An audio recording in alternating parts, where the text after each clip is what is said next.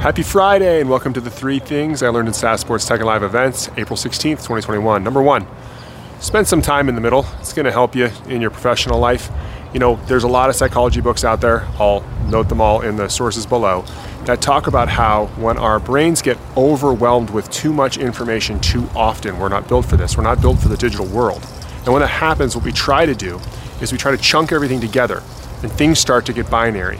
That's where we start to get the red-blue thinking, vax, no vax, with us or against us, work from home or not. When in reality, there's a gray area to most everything that's out there. The minute we start thinking binarily, and we all do this, no matter how hard we try not to, we don't make the best decisions. It was really interesting to me the other day when somebody I really respected, who's very successful in business, complimented another friend and said, "I really respect that you changed your mind. The world would be a better place if people did that." And it really stopped me because, we're a little bit in an echo chamber that we work at our own business that we built. I don't trust anybody who doesn't change their mind. Spend some time in the middle. That's number 1. Number 2, from a cold day at the Home Depot Center, don't get jiggy with your ARR. One of the things that's going to come up in any deal you do, whether you're raising money or debt or anything else, is there's going to be diligence and they're going to dig into everything that you do. Something that's too common right now with a lot of the companies that we advise and companies we do deals with is they get a little jiggy with numbers like ARR or other vanity metrics. And they throw things out there that don't count. Services contracts, for example, that they count as ARR when it's not really software ARR, and they try to get multiples that are tied to that. I'm here to tell you, we were lucky we didn't do that during our process, but that's going to come up in your process. And when it does, all you do is lose credibility. So I know it's something that you're trying to do to oversell the success you're having early in your business, but I'm here to tell you that anybody who's built a business knows how difficult it is.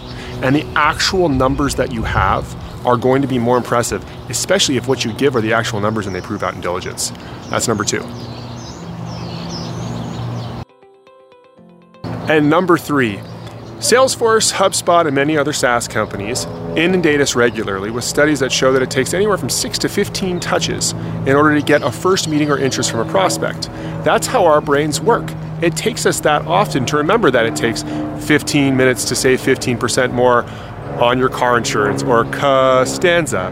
But what I see happening often when it comes to leadership is we don't realize that applies to leadership as well.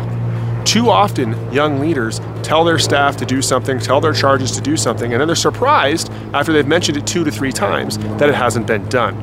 Listen, we really have a difficult situation with communication, especially today with so much coming at us at once, that we only really have 2 choices: to over-communicate or to under-communicate, because none of us are perfect, and perfect is too difficult. Choose to over-communicate. Everybody's a star of their own movie. Repeating things regularly is not disrespectful when it's something that you do often, and it's going to help your team align. That's it for this week. We'll see you next week on The 3 Things.